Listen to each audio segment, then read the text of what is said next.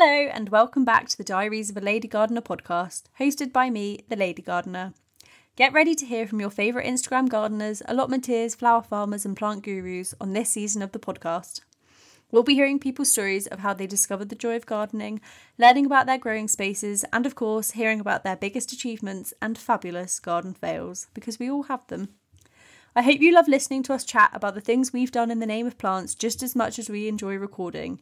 And if you do, it would really mean the world to me if you could leave us a review, because it really helps to get the word out to more planty people and share these amazing stories. This season is sponsored by Akai Outdoor Wear, which, if you follow me on Instagram, you'll know that barely a day goes by that I'm not dressed head to toe in their clothing, which is really made to last.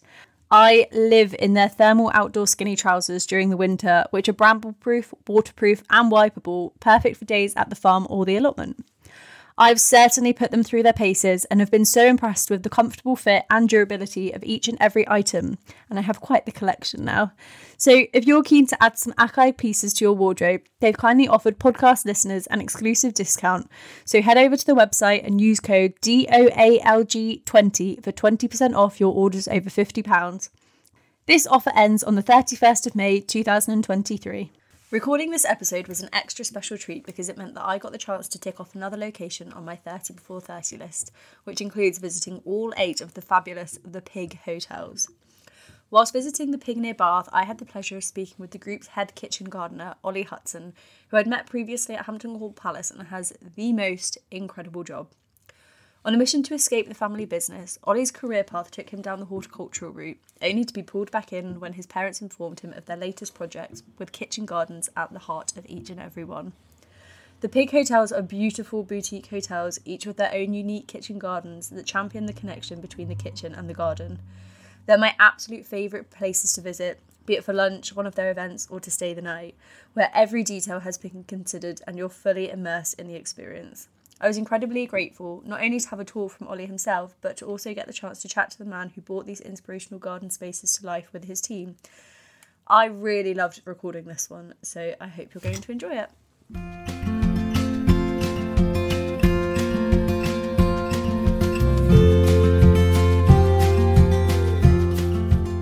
Hi Ollie, welcome to the podcast. Thanks for having me. Hi. Thank you for taking the time. Very exciting to be at another Pig this afternoon. Cool.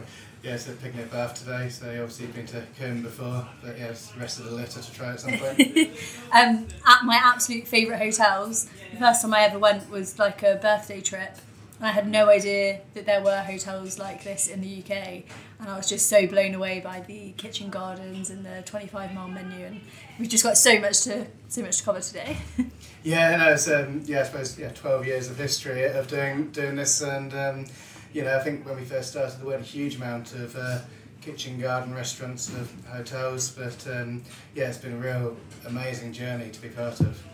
Absolutely. So before we get into the story of the Pig itself, I'd love to hear kind of your background. Where did your journey begin of kind of growing an interest in gardening and horticulture? Okay, so it's the absolute cliche of growing with my granddad in his allotment when I was a kid. Typical. So helping him out and putting carrots out of the soil and everything, and eating them sort of covered in manure or what have you. Then I suppose as a teenager I lost that a little bit as we sort of moved into the city, away from the New Forest, in an attempt to get away from the family business of hospitality, I went to agricultural college, studied countryside management, which went really well for a few years, working in sort of rivers and woodlands and vineyards. But when the old man decided to start the sort of Pig and go down that sort of route, I obviously got roped in, and my skill set was relevant, and got dragged back into the family industry at that point. But no, I've always been a keen veg grower since my sort of early 20s, I suppose. I love how it was that real trying to get away from something, and then you come full circle, and it becomes the absolute epitome of your life going forward. Yeah, there's a certain irony to it. But no, it's been, as I said, it's been a great journey ever since, and I've had opportunities and learned things and met people I wouldn't have ever had an opportunity to do otherwise. So absolutely grateful to the whole company, really. Yeah, absolutely. So before we start talking about the pig itself, tell me about your personal growing spaces. Is it something that you find, because it is your life at work, you don't enjoy growing as much at home, or are you still a big grower at home? Yeah, definitely. We're big growers at home. It's important for for our kids as well to educate them and develop a love of growing for them and an understanding of where the food comes from. As we spoke about earlier, my wife's a beekeeper, so we've got a few hives there's a lady at the end of our road with a big garden, so she lets us keep some hives in her garden. We've got an allotment right opposite the house, which we spend most weekends down there. Which it's just lovely, and it's mainly for educating the kids, but also it's just good to eat homegrown produce and varieties that otherwise we wouldn't be able to to buy in the supermarkets. Varietal selection is an important thing of what we do, and then in our own garden, I suppose we try and keep our plants as edible or medicinal as possible.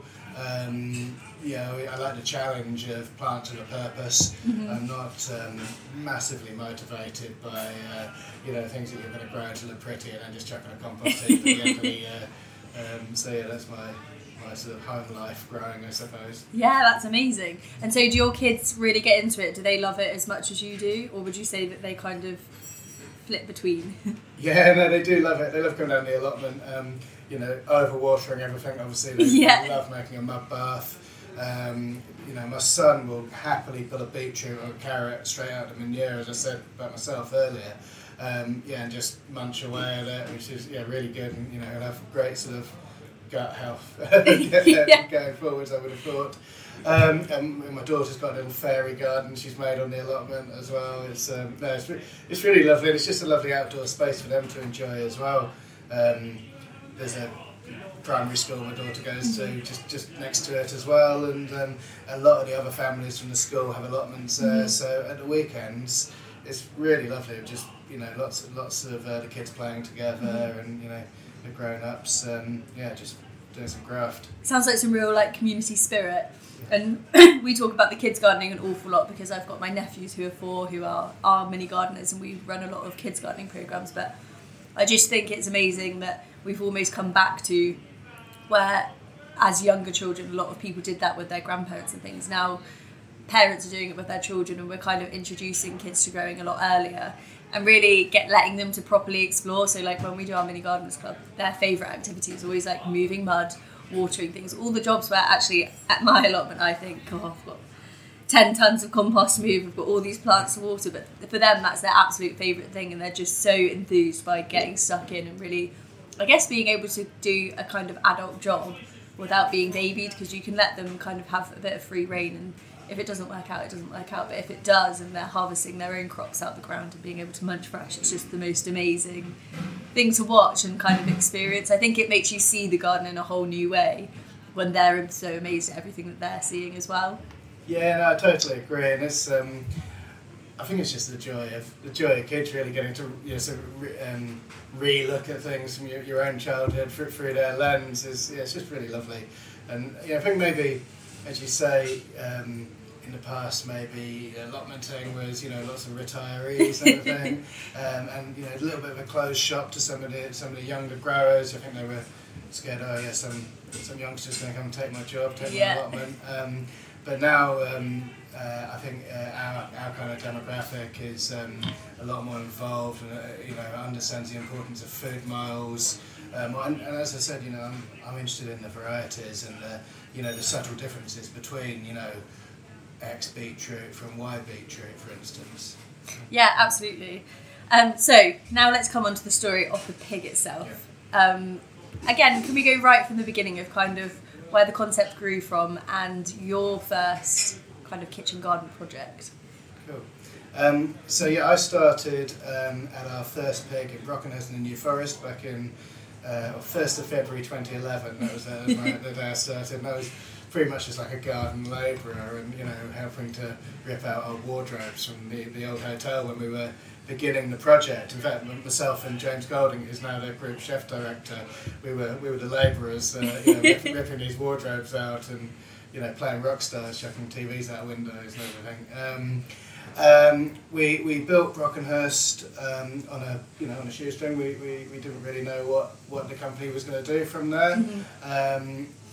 The concept of the kitchen garden was always there. We had a great kitchen gardener, Mike Klein, who was sort of overseeing the project and sort of mentoring me. When he left, I had a local organic farmer who was helping sort of mentor the kitchen garden team and develop the team, grow the team, and we grew from there really. We grew the relationship with the kitchen and the chefs, how we were going to work together. So at first it was a bit disjointed. We didn't quite know how that dynamic was going to work, but we soon settled into the chefs treating us as much as a normal supplier, rather than taking us for granted as a garden on site. So we produce an order form every week of what's available and the minimum and maximum amounts that they need to be taking, and the chefs, they fill that out every evening at the end of service in the same way they would if they were phoning their own suppliers. And then we come in in theory before them every morning, get this list, go and harvest it, and it's all waiting for them by the time they get in at kind of 9 o'clock.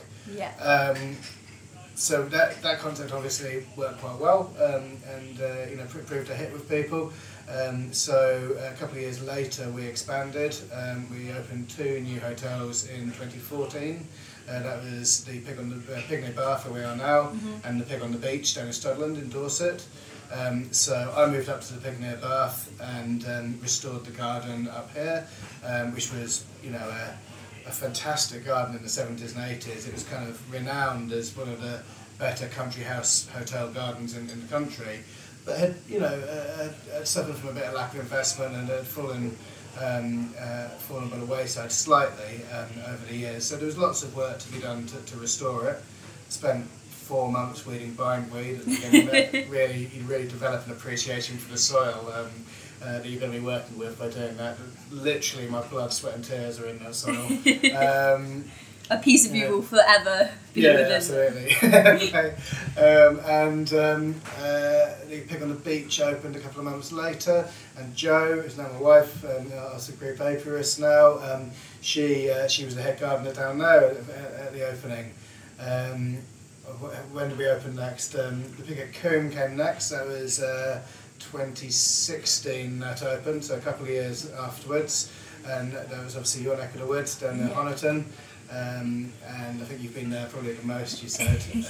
It's my favourite. I say it's my favourite. It's just my favourite place in the local area because it's just, I think the whole ethos of the Pig Hotels as a group just really buys into my values personally, and you go there and it's such an immersive experience. It's not you're just going to a hotel where they've brought in produce. You can see the produce growing, and then you can see how it's been transformed into a menu and onto your dinner table, and just incredible. It's all down to that interaction between the chefs and the gardeners, and we're so lucky with the chefs we've got across the group. They're all so kind of fascinated and engaged at trying to make the best out of everything. Even using bits of the plant which would be less traditional to use. I always cite the Cavolo Neros when they start to bolt. All the old boys down the allotment, they'd be saying, "Oh, chuck them on the compost." I just nip the tops out and remove that apical dominance, let them all shoot up, and that Cavolo Nero is much better than any sprouting broccoli I've ever had. Those Cavolo Nero shoots. Oh, that's a top tip. I love that. I suppose going back to the history of the company. So after Coombe, we then opened the Pig at Bridge Place in Kent, which is really lovely garden. That was a complete new build, so carte blanche on the design there, and I really love the garden design at the Pig at Bridge Place. We also then we did the Pig at Harland Bay in Cornwall, which opened in 2020, summer 2020. So obviously it was delayed a little bit, but that was, an interesting project to say the least, with everything that went on then. The time which will not be named. Exactly. And then we went on to open the Pig in the South Downs in 2021 in September, which again has been lovely. It's got a vineyard down there, and Alex, the head gardener there, is one of the most experienced kitchen gardeners in the group, and Camille, the head chef, is probably, you know, the most sort of inventive chef we've got. You know, you can throw anything at him and he will create something amazing out of it. And so are the chefs quite involved in kind of when you get together to do your planning, which we'll talk about in more detail in a minute, but do you do the planning together with the chefs, so you're kind of working out, obviously they might not necessarily know the kind of things that you could grow and the exciting new varieties that we all kind of geek out over. Is it quite a two-way conversation, or do you kind of present to them a series of ideas? I'd love to know how that kind of relationship works in the planning stages of when you're kind of early on stages. Yeah, absolutely, and it's all about, you know, constant interaction with the chefs. I mean, the head gardeners and the head chefs will walk around sort of at least twice a week, year round, and, you know, walk around the garden and discuss what's coming in and out of those beds. But going back to the original planning of those gardens, we'll basically meet with the head gardener and the head chef. Will meet at the end of each growing season. They'll discuss everything that was grown in that growing season, and you don't want to give chefs too much choice. So they're only really allowed to say more or less the same or not at all. Oh, okay. So we've got this spreadsheet. They say one of those 4 answers. We then go and sort of manipulate our other sort of spreadsheets to, you know, add more beetroot and less carrots, or, you know, whatever would be discussed in those meetings. And as we then draw the garden plan up, you know, we'll throw some varieties around with them afterwards, you know, slightly more informally. Yeah. You know, do you want your beetroot to be sweet? Do you want them to be earthy? Do you want your leeks to be baby leeks or great big leeks? You know, sort of every chef's got a slightly different style, and I suppose every year they want their menus to be slightly different as well. So yeah, I mean, the short answer is yes, they're involved from the beginning. Yeah. But it must be amazing to have that two-way relationship and really kind of get to hone in on each other's expertise of kind of that garden and kitchen relationship. I just think it's incredible, and you can really see it reflected in the menus as well. Like, to be as a guest going through the garden and then sitting down at dinner going, oh, we saw that kale earlier, we saw this earlier, and we saw that earlier, and you can see the quail's eggs that the quails produced earlier. So we get it as well. You know, on a busy Sunday lunch, you might have, I don't know, 70% of the lunch guests that are coming out afterwards, especially on a sunny day, to look around the gardens and, you know, be like, oh look, yeah, there's the chard I had for lunch, you know, and they can see it's harvested. You know, I've got quite a brutal harvesting technique. I like to do a sort of hard sort of cut and come again, like from rather than disguising that we're doing it, so people only see good plants. I do it from the path the guests will be walking along, so they can really see that succession of harvesting and regrowth. To really demonstrate to them that, you know, there's no BS. There's, you know, that chard has genuinely been harvested that morning. You know.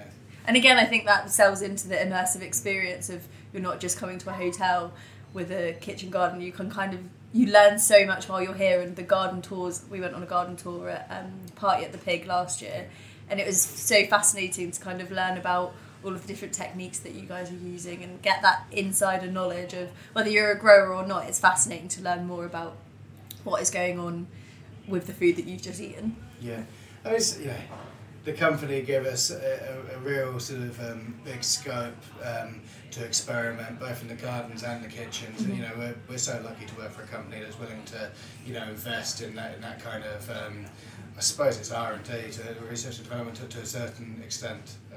Yeah, absolutely. So I'd love to talk a bit about I'd love to talk a bit about the 25-mile menu, because that was, I think, when I talk to people about the pig, because I talk about it pretty much every day of the week at the moment, it's always that 25-mile menu that you can really capture people's attention with, and I think it's such a fantastic ethos.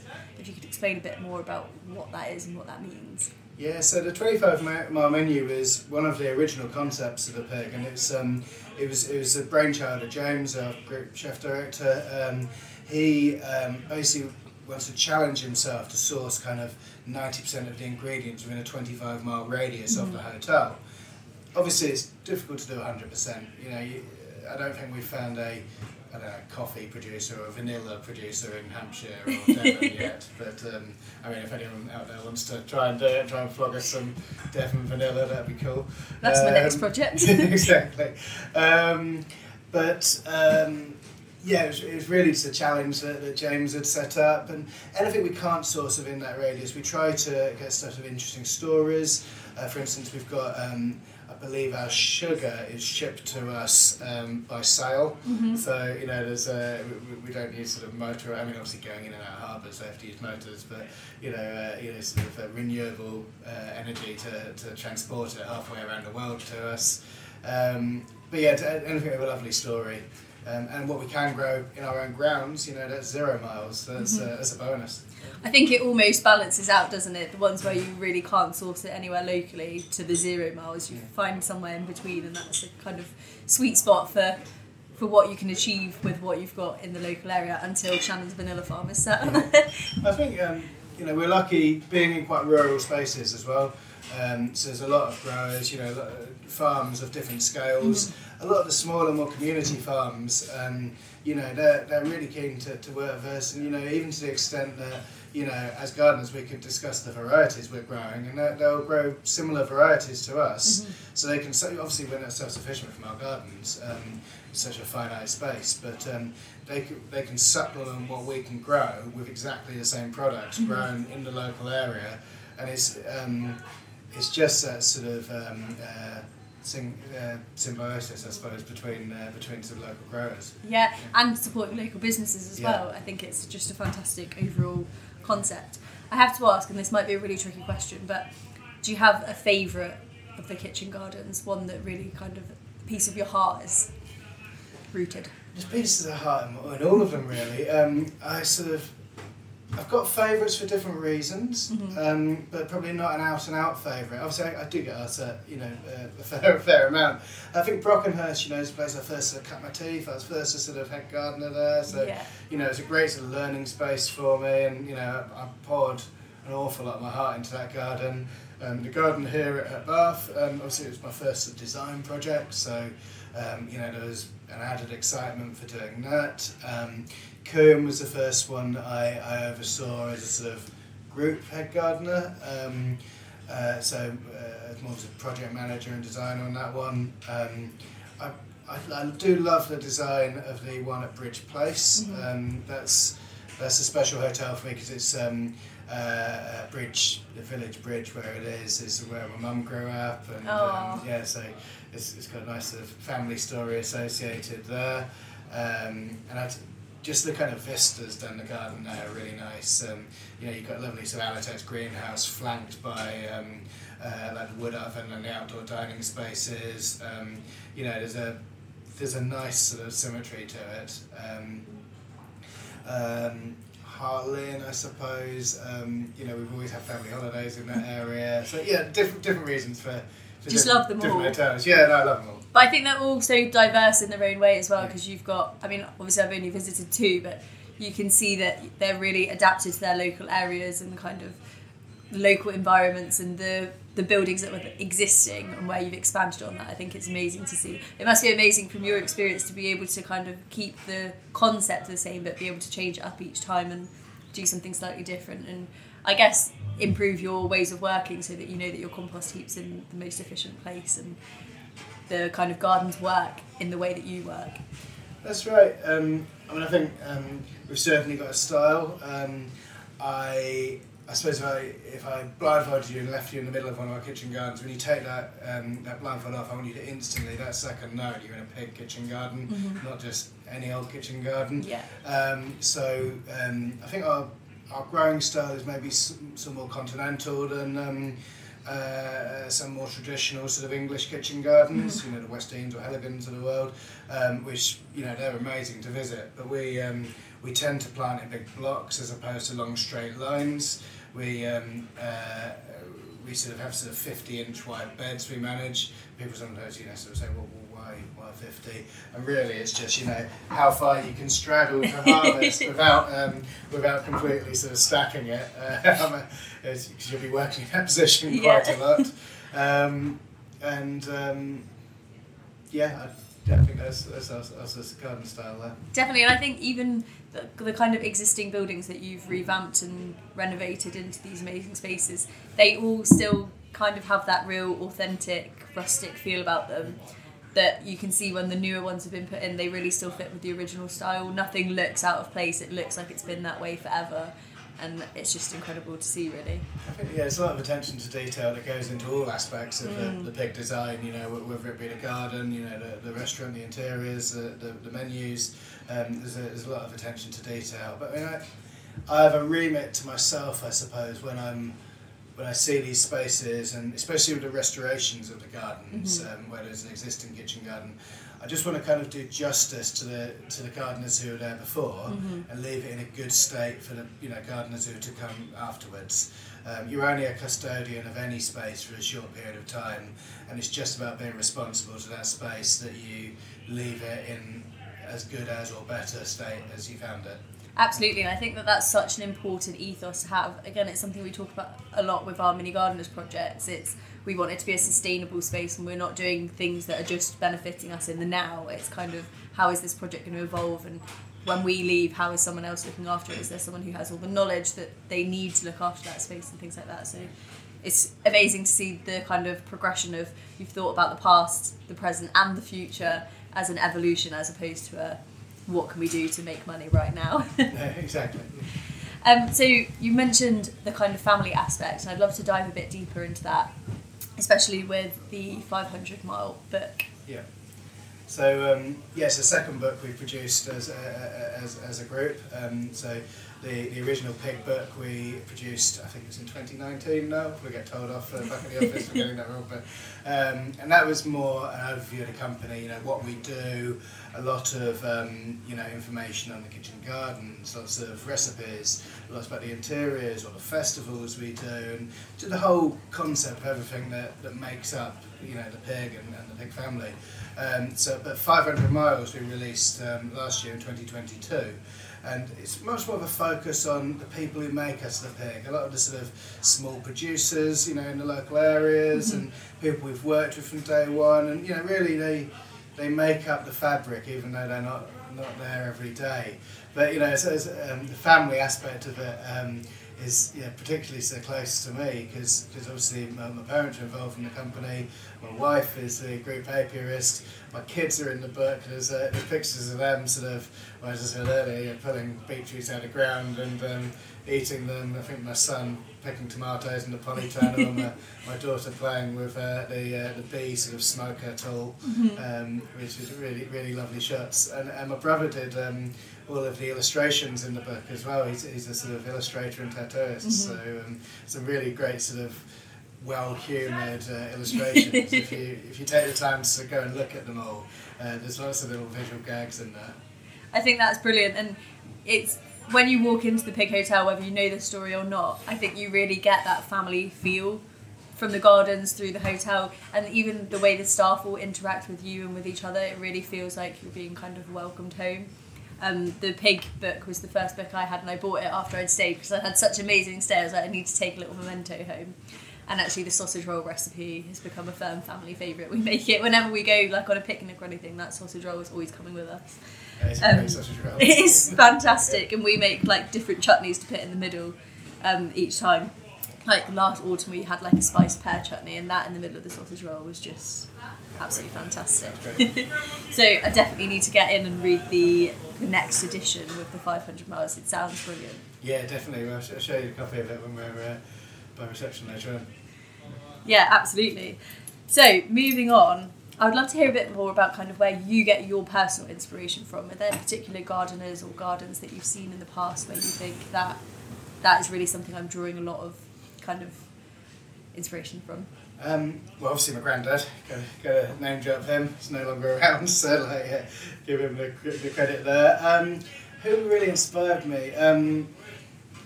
So I should give some credit to Mike and Ian, the two mentors I had as I was sort of finding my feet.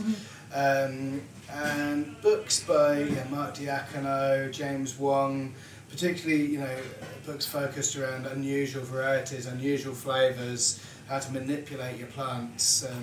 I enjoy those. And there was also a garden writer I particularly liked called Ken Thompson, who I like his sort of, he's got a nice sort of old-fashioned sort of cynical view of things. And, when I used to commute on the train, it appealed to my sort of inner grumpy old man. I love that.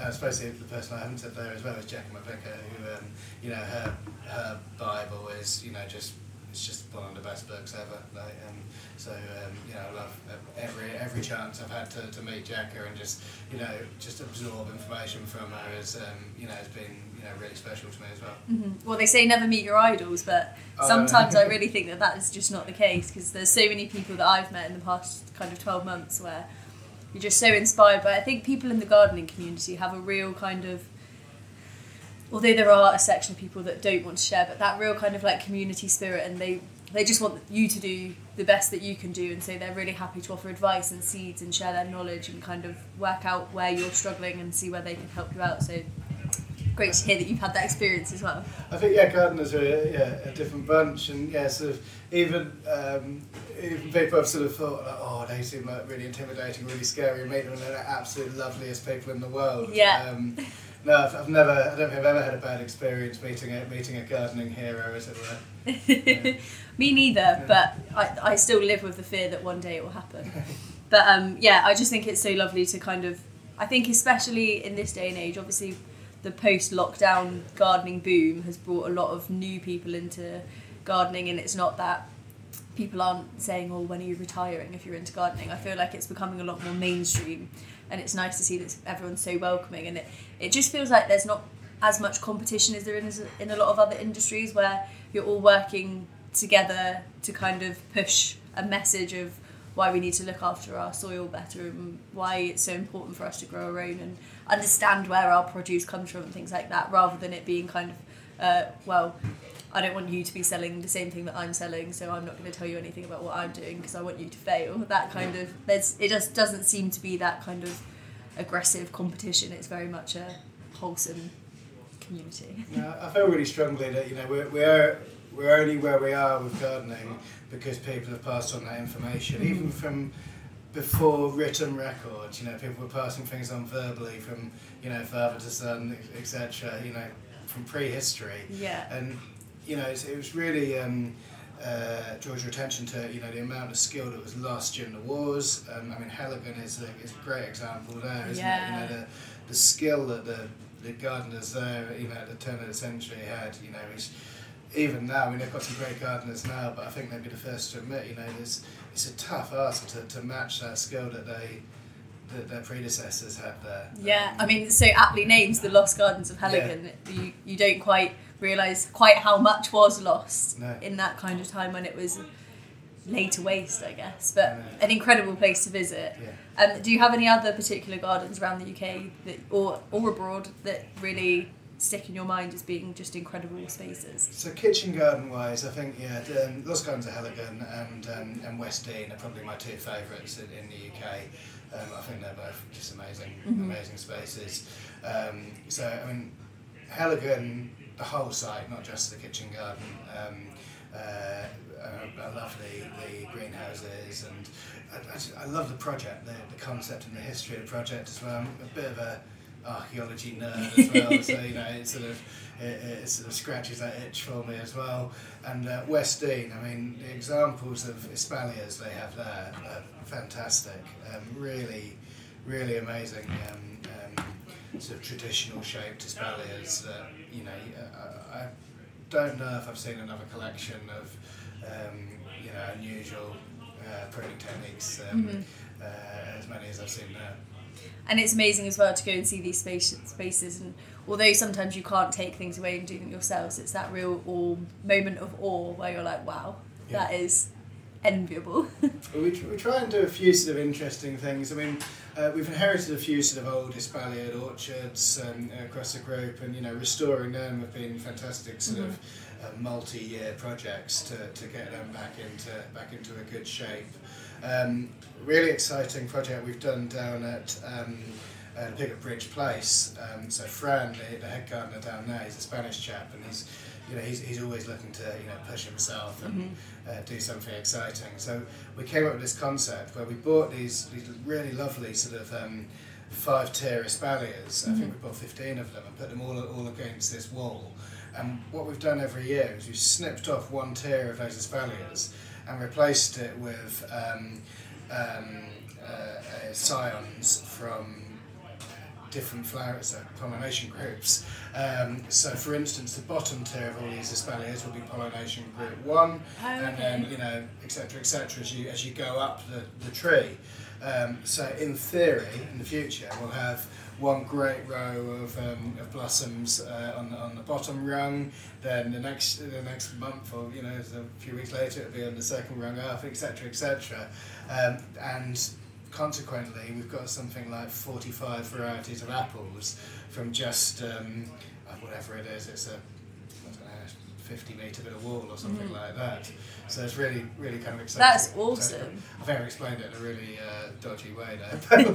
No, that makes complete sense to me, and one of those things where I would have never thought to have done anything like that, but makes total sense. Just playing with the grafting, really. I mean, neither of us were experienced grafters. We messed around with it a little bit, but you know, we wanted a challenge and a project, and, you know, a good project that's sort of multi-year is always fun. So yeah, we went down that route. Teaches you the biggest lesson of patience ever, doesn't it, Yeah, gardening? Because you have to really wait to understand how these things work and work out where you're going wrong.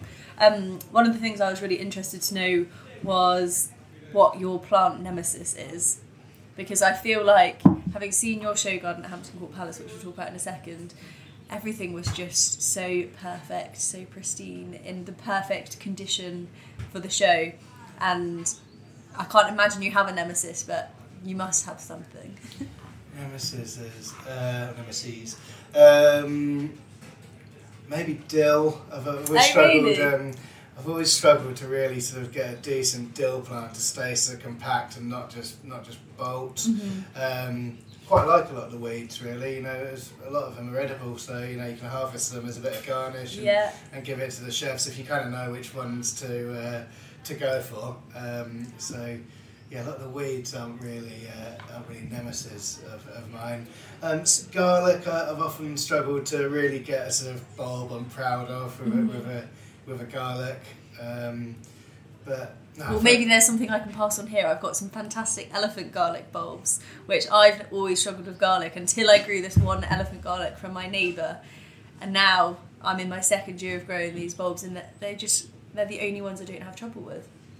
It's, we grow a few elephant garlics actually. I've got my fact for elephant garlic, my sort of stock fact, I suppose, is it's not really a garlic, it's a leek. Oh, really? Yeah, it's just, never quite understood that, but yeah, because it's so garlicky. But no, that's my fun fact for elephant garlic. I actually didn't know that, to be fair. But it makes a lot of sense. I always see these videos going around on Facebook of people who are garlic lovers who say, when it says one garlic clove, and then they use an elephant garlic clove, but ultimately, taste-wise, one little clove and one of the big elephant garlic cloves are kind of similar. They're quite mild. The elephant garlic.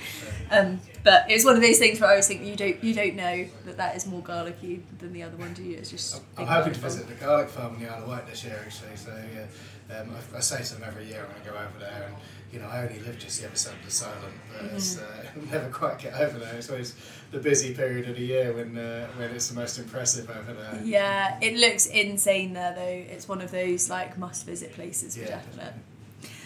So moving on to Hampton Court Palace. You've been at Hampton Court Palace for many years. So tell me about kind of your experience with the show. It was actually where we first met last year when I had my show garden, and we were like almost neighbours. And I saw your crops and was like, Mum, look at their crops versus mine. I was like, you can tell mine have been grown on an allotment with no protection. We cheated here. We've got 30 members of staff, and we've got our own nursery and bits like that. So we stole the march maybe, but no, I think everyone's allotments looked amazing really, and it was really great to meet some other sort of growers like yourself. There was just totally different concepts of how people had sort of interpreted the brief, and the people who actually won it, they had sort of won the area of their kind of wool vegetables, and they're just so cool. They were auctioning them off at the end. I went and bought loads of them, far too many. Like, it was almost embarrassing the amount I went home with. My kids still play with them.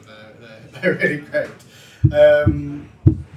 But our journey of Hampton Court, I suppose, our first one we did was about 10 years ago now, in 2013. That was back when the Grow for Taste marquee was there, I think they used to call it, which was a big sort of veg marquee, and it all used to be enclosed, the productive growing areas. Now it's a great 6x6 metre show garden, which is to this day it's still the biggest one that we've done. So still very proud of that. I'll email you some photos of it. If you Yes, want. please. And we've just tried to do little things every year, whether we've been working with colleagues of ours, such as Alitex, whether we've just been going up and doing demos, myself with chefs or barmen from the group, talking about, how they use the varieties that we grow, and, how we interact with one another. Last year we did a little allotment garden, which was great. A tiny little one, not as big as your one actually. So you did twice the size as ours. I wish I'd done half the size. I think I should have started off smaller and then evolved. But and then we're doing another one this year, I think. So I think we're going to probably do a 3x6 metre one this year, inspired by your bigger ones. Thank you. And we've just been chatting this week about a few sort of concepts we're thinking of having for it. So, I mean, there's a few ideas floating around. I always try and bring an interpretation of the hotels into what we do, because the interaction between the kitchen, the kitchen garden and the restaurant is so important with the pigs. We really try and put an emphasis on that in the design. So we'd have often a small sort of patio space with a sort of laid table and an interpretation of our restaurant in the middle of the garden. We'd have a big old mismatched potager of plants, just sort of like, I suppose my remit is I don't want to see any compost. I want it to be overflowing with vegetation. How we're going to do it this year, we might try and have some inspiration from each of our properties.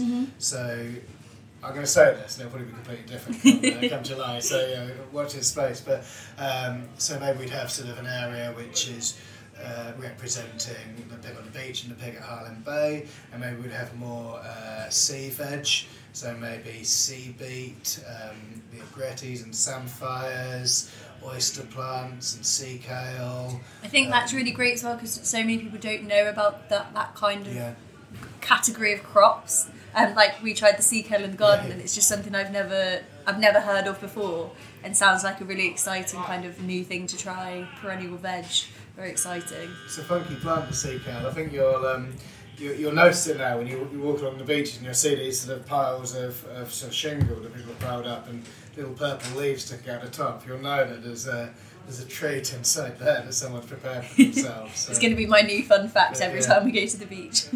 Obviously I wouldn't encourage anyone to sort of harvest wild plants, to take plants from the wild, but you can get, there's a cultivated variety of sea kale called lily white, which you can get the seeds from, you can grow it from seed, but it also grows quite well from root cuttings as well. Very exciting. Carry on with your garden ideas for Hamilton Court Palace. So we're talking about this sea plant area to represent a couple of the hotels, and then we could maybe represent the southeastern properties with, maybe more sort of fruit growing, sort of orchards and vines. There's the forest, Pig and Brockenhurst is in the New Forest, so there's lots of sort of forest growing. We could take inspiration from there as well. But it's early days. We've started a few things off that we know we're going to want to be big and showy by July. So we've got them growing at our big sort of our big nursery space at head office. Got some really early courgettes in, so they'll hopefully have full size courgettes and flowers by that point. We've got some sweet corn started, so hopefully they could be sort of 3 foot tall by the time the show starts. That was the envy of my eye last year. Your sweet corn versus mine. I think yours was about 10 times the height of mine, but they went back to my allotment afterwards. Did they? Yeah. Because obviously we pot grow everything, so it's some great healthy plants. So took them out and put them on the allotment. Proud as punch of those. Instant impact. Something which I actually forgot to ask you about earlier, which you just reminded me of, was about the kind of, you mentioned how you plan with the chefs, but in terms of how you actually plan the garden, this is something that always fascinates me, where you've got people who are traditional pen and paper planning by sketching things out. You've got the people like me who love an Excel sheet, and I'm pretty sure that I've seen an Excel sheet printed out on a wall in one of the places at the Pig at Coombe. So I'd love to hear a bit more about that, kind of how the planning works, and whether you grow the majority of the seedlings at each garden, or are they grown at that central facility and then kind of... Yeah, so I'm an Excel guy with garden planning. I like things to be very sort of black and white and very formulaic. Yeah. And there's probably 3 Excel spreadsheets that have to link up in order to plan just one of our gardens. So it doesn't make great podcasting, but I can show you later some of our planning files. But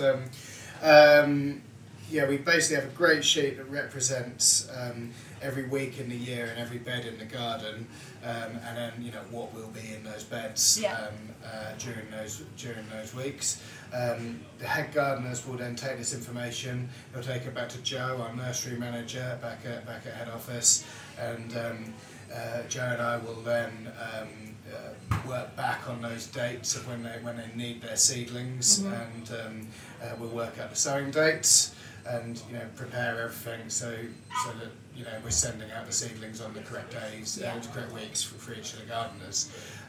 So I'd say a good 85% probably of our seedlings are started at head office. The in-house sowings that we do are more things that would be direct sown, obviously, and sort of larger things that would either take quite a lot of space and time to deliver to the hotels. We've only got a sort of transit style van. We haven't got a great big lorry. We drive around between the properties. Lots of the legumes, cucurbits would be sort of in-house sowings. And they also tend to be the more delicate plants as well. You could potentially damage in transit if you were trying to transport them too much. Yeah, that's completely fair. But so interesting to see how people do it on a kind of larger scale. I plan my allotment on Excel on a really, really, really tiny scale. But I just think it's such a fantastic tool. But I feel like the majority of people who use Excel have come from a slightly different background to the people who draw by hand. I'm super creative, but I'm not creative in that way. So the Excel sheet really speaks to me, because my marketing background, I've always done everything in Excel sheets or Excel documents, and it makes my brain happy. Yeah, no, I think exactly that. Yeah, I really struggle, when I'm submitting a sort of application to Hampton Court, for instance, they sort of want a design. Yeah. I mean, luckily I know them well enough now that, they're not expecting anything crazy, but, I'll pretty much try and do a sort of 3D picture of the garden, so it would be a rubbish attempt at a diamond with, just a few plants. You can't really tell what they are, just sticking up in the middle, and, then... Conceptual. Yeah. They kind of get what they're given afterwards. Yeah. I'm sure the showrunners think they probably have a good laugh at my designs when they come in. To be honest, I've even submitted garden designs to our architects in the past on Microsoft Paint documents. Just it was the simplest thing I could do, and it was better than a Sharpie on the back of a Kit Kat wrapper or something that would have been otherwise. You should have seen my submissions to the designs for my garden. I was like, they're never going to accept me on the basis that it looks like it's been drawn by a 4-year-old. So I had one that was done on Canva, which is basically my paint alternative with just things blocked out. And then I had one that was drawn by me in pencil, and I redrew it 3 times trying to make it look better, and I was like, no, it still looks like it's been drawn by a 4-year-old. And they asked me for a picture to put in the booklet, and I was like, I haven't sent you one because it's terrible and I don't have a better version. And they were like, well, send it to us anyway and we'll see if we include it. And then they would flick through the book, I was like, shocked that 4-year-old drawing didn't make it in. Yeah, my brother and my daughter got the art genes. It skipped a generation with me, I think. As long as it's somewhere in the family, that's all that matters. So I'd love to hear a bit more about, obviously we're currently, we've just hit spring. Yep, I like to think so. Spring, I think, is one of those really exciting seasons because it's kind of it feels like the start of a new a time to start again and fresh hopefulness. Having walked around the gardens and seeing everything just a bit further on here than it is in my own allotment was really exciting. But I'd love to hear a bit more about kind of some of the exciting things you've got planned for this year, maybe the next few years, Hampton Court Palace aside, of course. Yeah, so we're constantly trying to improve what we do, and every year we're working on that. I suppose major projects that we're going to be doing, that hopefully this year we'll be starting 2 new hotel builds, exciting, which are as yet undisclosed areas of the country. But I mean, there's some big sites, some big grounds to deal with. One of them will definitely be out of our comfort zone area of the country, which is interesting, and will be much more rural, sort of farm feeling, farmy sort of atmosphere to that hotel. So I'm really excited about that one. Something quite different, it sounds like. Yeah, so I've visited that a few times, and I'm really can't wait to get stuck into that. I've got loads of great ideas for that garden. And then the other one I think will be a bit more traditional. I haven't actually been to the site yet. I'm actually going next Thursday, so I'm really excited to see that. And from what I hear, it's a huge site with an awful lot going for it. So pretty exciting times for the company there. Just need to kind of backfill the staff, and so any budding kitchen gardeners out there who want to come work for the pig, try and get in touch. So keep an eye on the website to see if any opportunities coming up. I think that all of the Instagram gardeners, it's like a dream to be a kitchen gardener at the pig. I actually nearly applied for a kitchen gardener job last year, and I was like, am I travelling an hour or 2 to go to work every day? Maybe not, but I'm sure that there'll be so many people that will just be like absolute dream job scenario. I think if you're really passionate about it, it's just such a way of life. You don't even think about it. You don't think about a commute. You don't think of anything. You don't think about having to wake up at the crack of dawn, because you just do it for the love and the passion. Absolutely, it's a proper lifestyle job, isn't it? It's not the kind of you wake up, you go to work, you come home, and you don't think about it again. No, the people who join and is looking for a job, I think they quickly realise that it's more than that, and some of them really embrace it, and some of them realise actually it's maybe not for them, and they just they just want to gain a bit more experience at other places. Absolutely. And so obviously I am a massive fan of the Pig Hotels. I'd 100% recommend visiting, but there are lots of exciting events that happen throughout the year as well. I went to the party at the Pig last year at the Pig at Combe, which was awesome. There was like fire pits everywhere, and I think we had like sweet corn and burgers cooked on like a log burner. It was just one of those really incredible, like family friendly, atmospheric days. I think Noah did a little treasure hunt, and he got a little tub of ice cream at the end, and it was just one of those real days of the year that stuck in your memory. Also was super lucky because the weather was perfect. It was like ideal end of summer weather. But what are some of the other exciting events that are coming up this year that people should kind of look out for tickets for? Well, it's always fun doing these sort of events, just because it takes you away from the norm. Yeah. As the gardeners who, sometimes you get a bit forgotten about out in the garden. There's weird people covered in mud, and all the front of house staff. They just sort of don't really see us as part of the team sometimes. And, we just people that get into the canteen first at lunchtime. But so it's lovely to work with with the whole team across the whole hotel on those events. That's a real motivator for me. I suppose the obvious ones that we do every year are these Smokeland Cup festivals. So we're doing a couple of them this year. I believe one at Bridge Place and one at Limewood Hotel. Formerly also his sister hotel in the Forest. And it's the New Forest, Hampshire boy, so I had to call it the Forest. So there are music festivals. They're quite big and sort of decent. Who have we got this year? I'm not totally sure if the acts have been announced, so I won't say it. I think I've seen one, but I don't want to say it and be wrong. But it's a big name if it is who I'm thinking of. I nearly bought a ticket to it, and then I couldn't quite work the dates, but And the other events we're doing are we're doing some Kitchen Garden Gurus events hosted by Mark Diacono and myself down at the Pig at Combe, and they're just a lot of fun, really. So obviously Mark's a hero of mine. You know, when I was learning, just reading, especially Taste the Unexpected was one of my favourite sort of books when I was learning, and you know, very inspired by him to go out and source these unusual varieties. And when we opened the Pig at Combe, it was only a mile from Otter Farm, where Mark formerly was. You know, it was just dream come true to get to start working together a little bit. So I think we've got one of them coming up in May, which I think there's still tickets for. And it's mainly Mark. You don't have to listen to my sort of rubbish waffle, but I just kind of put a piggy spin on the information that he's handing out, and then we do some garden tours, and we all sit down for a great big lunch at the end of it, which is delicious. But I mean, the food here is unreal. Every time I've eaten here, it's one of those, like, just blows you away with, even if it's things that you wouldn't necessarily think to order in another place, you know that it's just going to be 10 out of 10. The piggy crackling, especially. Right, last couple of questions before we wrap up, and you can go and enjoy the garden again.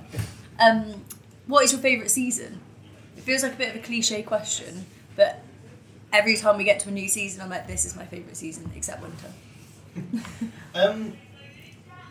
Again, I have to give you an ambiguous answer. I mean, I love all seasons for different reasons. I think the small boy in me, the small child in me, just the fascination of propagation, that really appeals to me. So just watching things germinate, sowing anything, I love watching garlic come up, actually. So when those garlics first pop through the soil, and they look like sort of neat little row of soldiers, just maybe kind of beginning in November, when everything else is starting to die off, and you've got these lovely sort of fresh green shoots popping up, looking really neat and tidy, before they start getting hit by frosts and everything. So that's a sort of autumn propagation time. But then coming to sort of April, it's such a busy month. You're propagating a lot of those sort of legumes and cucurbits, as the bigger seeds that are really dramatic when they start to germinate. Planting out your tomatoes at that sort of time as well. I love the process of tomato husbandry, or whatever you call it. Any time that things are germinating, but April's really cool as well. Definitely. And I just think as well, especially this year, when we talked about earlier how hard the frosts were this winter, and how it felt like a winter like no other.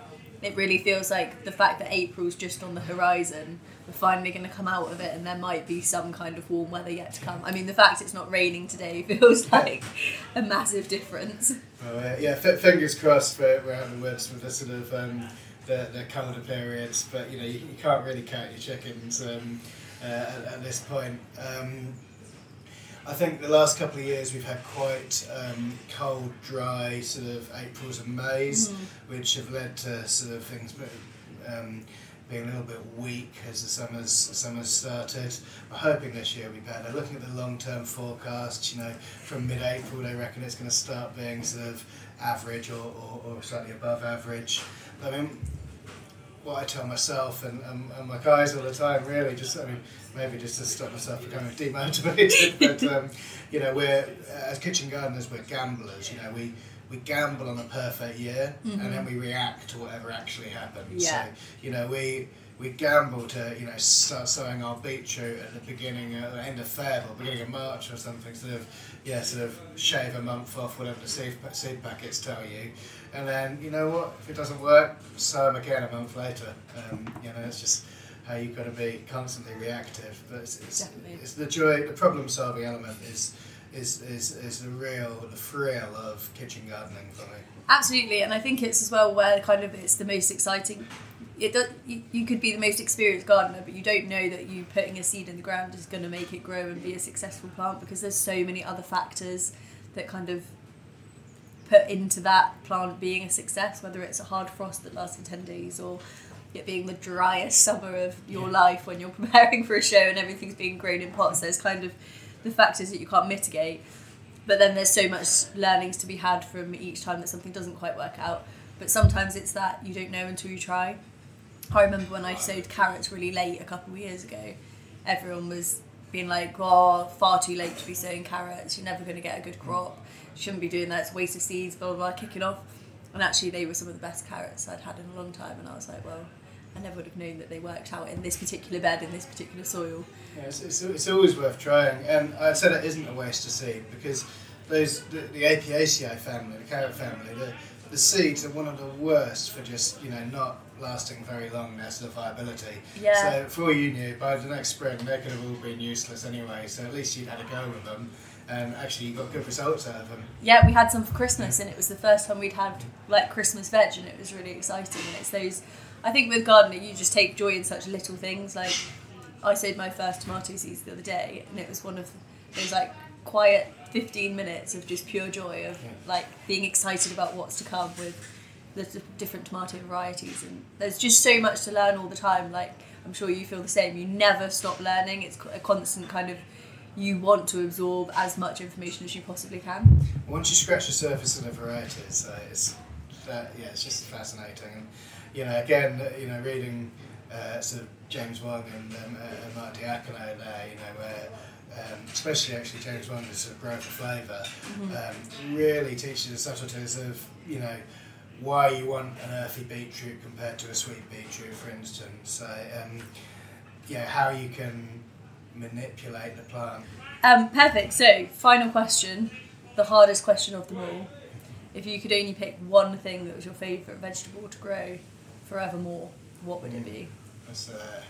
That is a tricky one. Most people say, well, it would be different at different times of year because it depends what's in season, then you get really excited about it, and then it gets the next and you're like, no, I love this one the most. I was sort of thinking, what can you get the most crops out of one plant? For it's a sort of angle I'm thinking there. I mean, it's not really a vegetable, but nasturtiums, have so many purposes. Even as a cropping plant, there's 4 different crops off one plant. You've got the buds that can be used as sort of capers if you pickle them. The flowers are obviously edible. The large leaves can be mashed up as pesto, and the small leaves can be used as a lovely garnish leaf. And, I'd probably go for a variety called blue pepe because I think they're really cool. They've got sort of very dark green leaves with sort of purple rims around the edges of them. So they look really cool. They're my favourites. I grew them for the show last year. Really cool. They were just awesome. But in terms of an actual vegetable, I do love Cavallonero, but it's a little bit boring. But, it doesn't matter, we're not going to judge you for the choice. Probably Cavallonero, and then when I'd sow them in the summer or sort of late spring. I'd harvest the leaves all year, and then when they start to bulk, kind of February sort of time, I'd snip the tops out, remove the apical dominance, and I'd harvest those broccoli shoots I mentioned earlier, because especially once they've had a few frosts on them and the stems sweeten up a bit, they're just unbeatable. They're great. That's going to be my thing that I must grow this year, And because the that flowers sounds are unreal. edible as well. Which is good. Well, anything that's an edible flower and looks beautiful is right up my street. Thank you so much for taking the time today to show me around and do the podcast. It's been absolutely fantastic. Really appreciate it. Thank you very much for having me. It's been really good fun. Thank you. Thank you.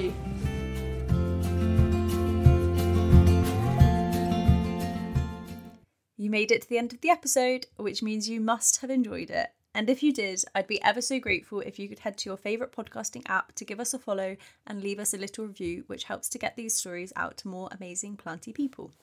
If you've got any questions or stories you'd like to share, find me over at Diary of a Lady Gardener on Instagram. And don't forget to head to Akai for some fabulous new outdoor wear using the code DOALG20 for 20% off your order. That's all from me this week. Happy growing!